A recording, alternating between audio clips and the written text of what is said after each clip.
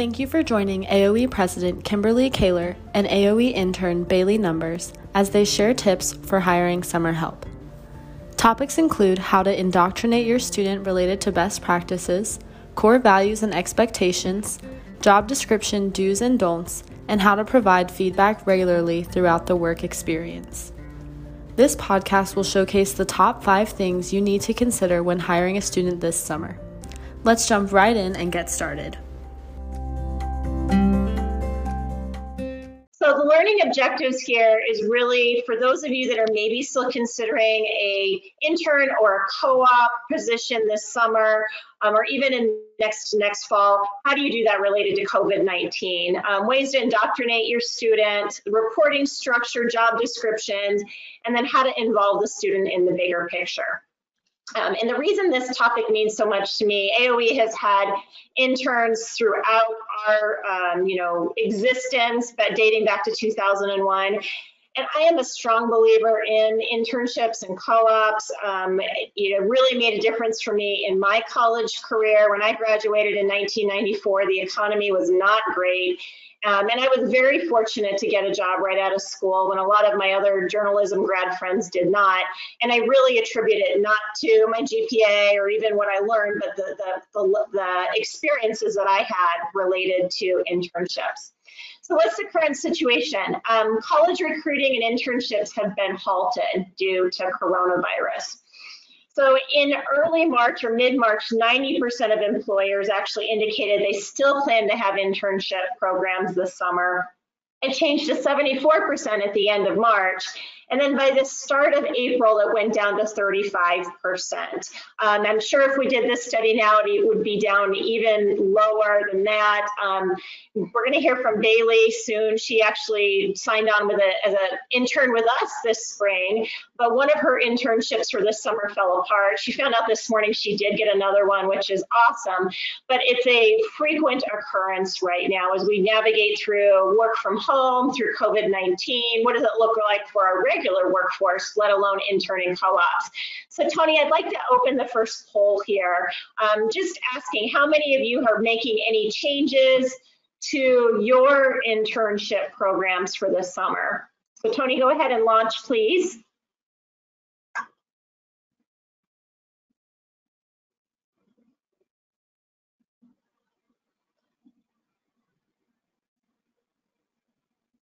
Yeah, so far we've got a mixed boat here in terms of the poll.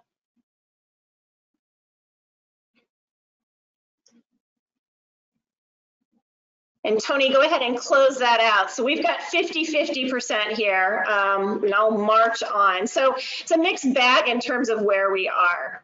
Other major findings right now, 29% are responding that they will conduct internship programs this summer, but they're going to do it virtually. So what does that look like? Many are delaying the start date, and 15% said they're going to cut back on the number of interns that they're actually bringing into their office.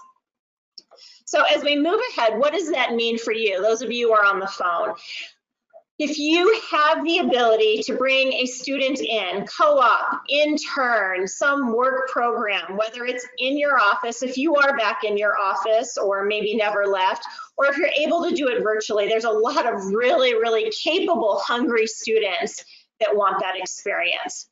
So what are some best practices related to that? First learning objective here is really how to indoctrinate your student related to best practices. Virtual onboarding is something that we may actually have to get used to. I spoke to a colleague this morning with a new hire that actually had to onboard someone during the last 6 weeks virtually, and some of the best practices he shared. Tony, let's go ahead and open up our second poll here real quick. Find out what folks believe in terms of their onboarding practices. So the options are you're rock stars at it, you do an okay job, no, we could really stand to improve in terms of our onboarding.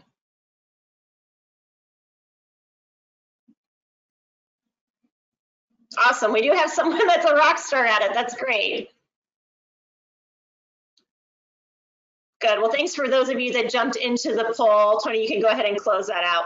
So indoctrinating into the culture and best practices, AOE actually has a document that we call the AOE way of doing things. And that may be something, if you don't already have that developed, that you could create. Maybe it's in PowerPoint, and it goes over just how we approach things from a cultural standpoint.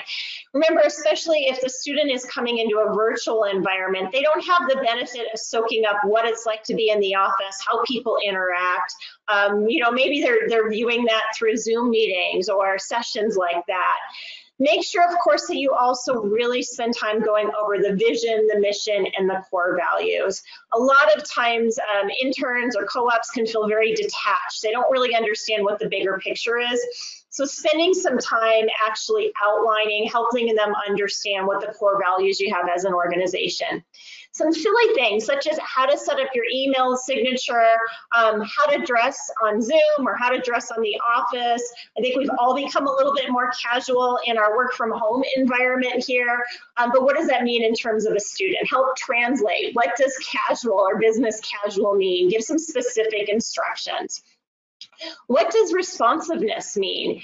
Another tip here, for AOE, we actually have it defined and written out in terms of, I don't want to say a policy, but a best practice. If a client contacts us before 3 o'clock Eastern, they're expected to get an email back that day. If it's after 3, you're supposed to respond by 10 a.m. the next morning. Now notice I said the words respond. Doesn't mean we actually have to address their needs. You know, a response may be, hey Joe, I got your email. I'm looking into answer one, but I, you know, need a little bit more time with the other one, but wanted you to know that I received it.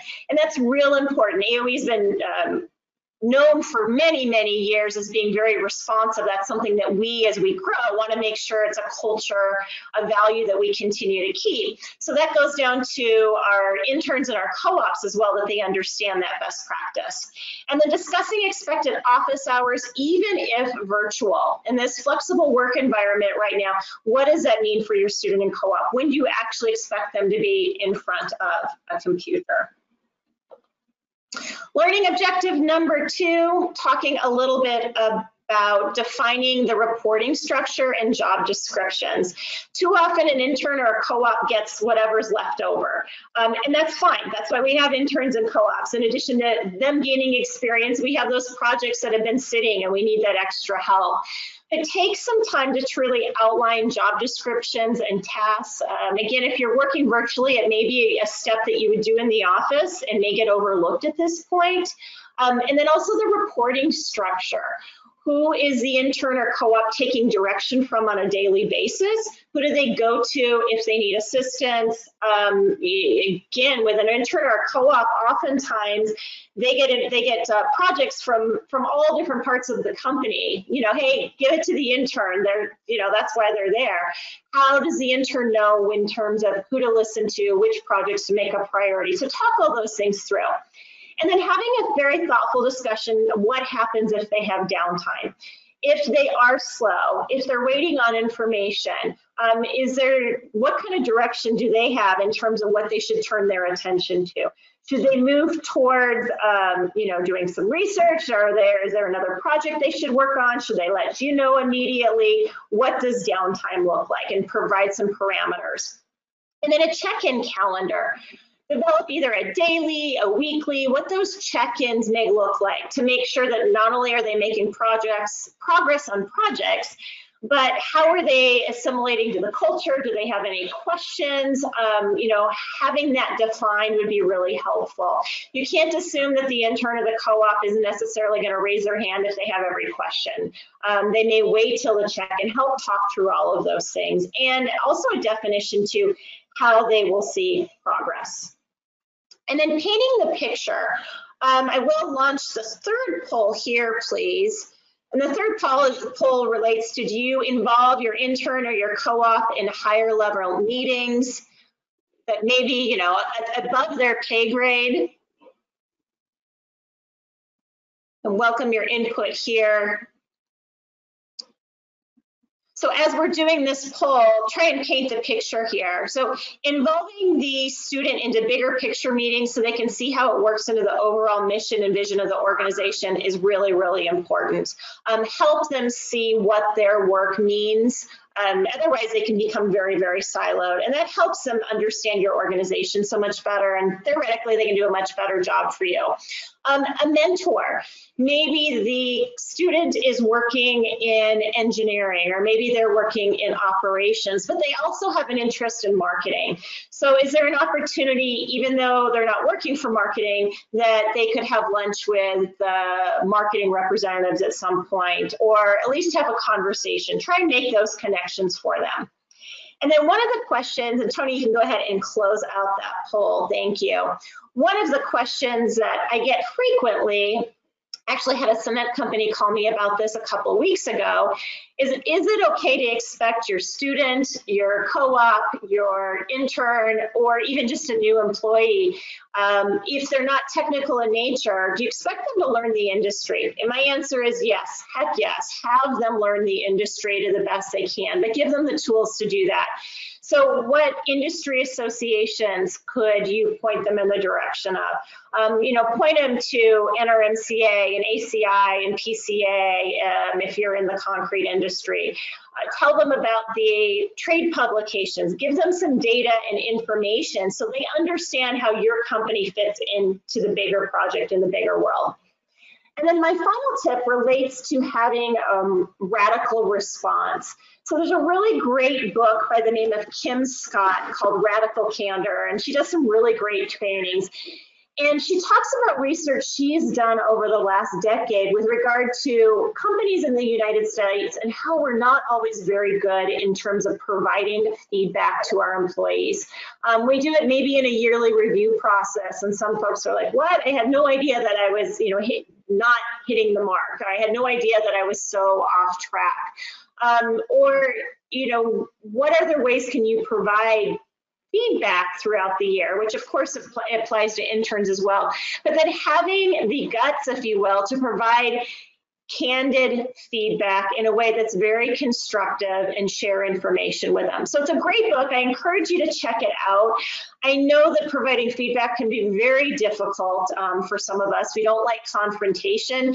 But the research shows, and it's detailed in Radical Candor, that by not sharing the feedback, by not providing that feedback, we're really doing a whole generation of workers a disservice. They continue to hum along thinking that they are doing okay. So with that, I'm going to move ahead quickly as we move through these webinars to Bailey. And Bailey's going to jump in here. Unfortunately, her camera is not working, but she's going to share a little bit about her intern experience. So Bailey, slides are ready for you. Great. Hi. Yeah, this is Bailey. Sorry you can't see me, but I'm going to talk a little bit about the experience from the perspective of a student and an intern, especially moving through this weird time in this weird summer. So I just want to stress the value of a summer internship for a student these days. For a lot of us, it's a necessary experience to have to get that first job out of college. Most rising seniors are expected to have that internship experience going into their senior year. So it's definitely a challenge for a lot of students right now that are hearing that their internship experiences they were expecting to have are not going to happen the way they expected them to. So I just want to stress that students really want to work this summer, even if the experience is not paid, even if it's not traditional hours, if it's only one project they get to be a part of. They're looking for any kind of experience that they can get. And they're also really willing to work virtually. Students this spring have been doing their classes online, doing projects online, so they're really well versed in connecting with people virtually. So it's almost an asset, I would say, to have a young person these days because we are very well versed in the technology and connecting with each other virtually. So you can advance. Yes, and then I want to talk just a little bit about my internship experience. Last summer, I got to have an internship, a full in-person internship. So I got to learn a little bit about what I value the most. And I had the great experience to get to sit in on those high-level meetings in my company. And that was probably the most valuable to me because I got to see what was really going on. I got to ask questions. I got to be a part of the actual work, and that's probably where I learned the most. And also I had two really great supervisors who were really open to letting me ask questions whenever I had them. Were always checking in with me, checking in with my projects, and making sure that I had everything I needed, but also gave me the space to be curious about issues in the company other than my exact projects, and be able to just learn more about the company, learn more about other positions, and so on. And they also gave me a lot of agency in my projects, which was really, really valuable to me. Being able to head projects myself, to input my ideas, was really valuable to me. And then lastly, I'll talk a little bit about what it's been like to work as an intern remotely this spring with AOE. What's made it so successful is that even though I'm working virtually, I've been able to have weekly check-ins with my supervisors. We go over the projects that I'll be working on for the following week, my goals, and we have that just constant communication so that they know where I'm at, I know where they're at, and we are able to just continue to move forward. And along with that, just the direct communication I've been able to have. Even though I'm not able to be in person, using video calls has been really helpful. And just using email, being open about that line of communication has been really helpful. And then just some examples about some projects I've been able to do successfully remotely include doing research, creating visual content and graphics, writing social media posts, and writing blog content for AOE are all things that I've been able to do pretty easily while remote. Thank you so much for joining us. We hope this session provides value, and we hope you will join us for our next podcast. For more information about AOE, please visit our website at www.aoeteam.com.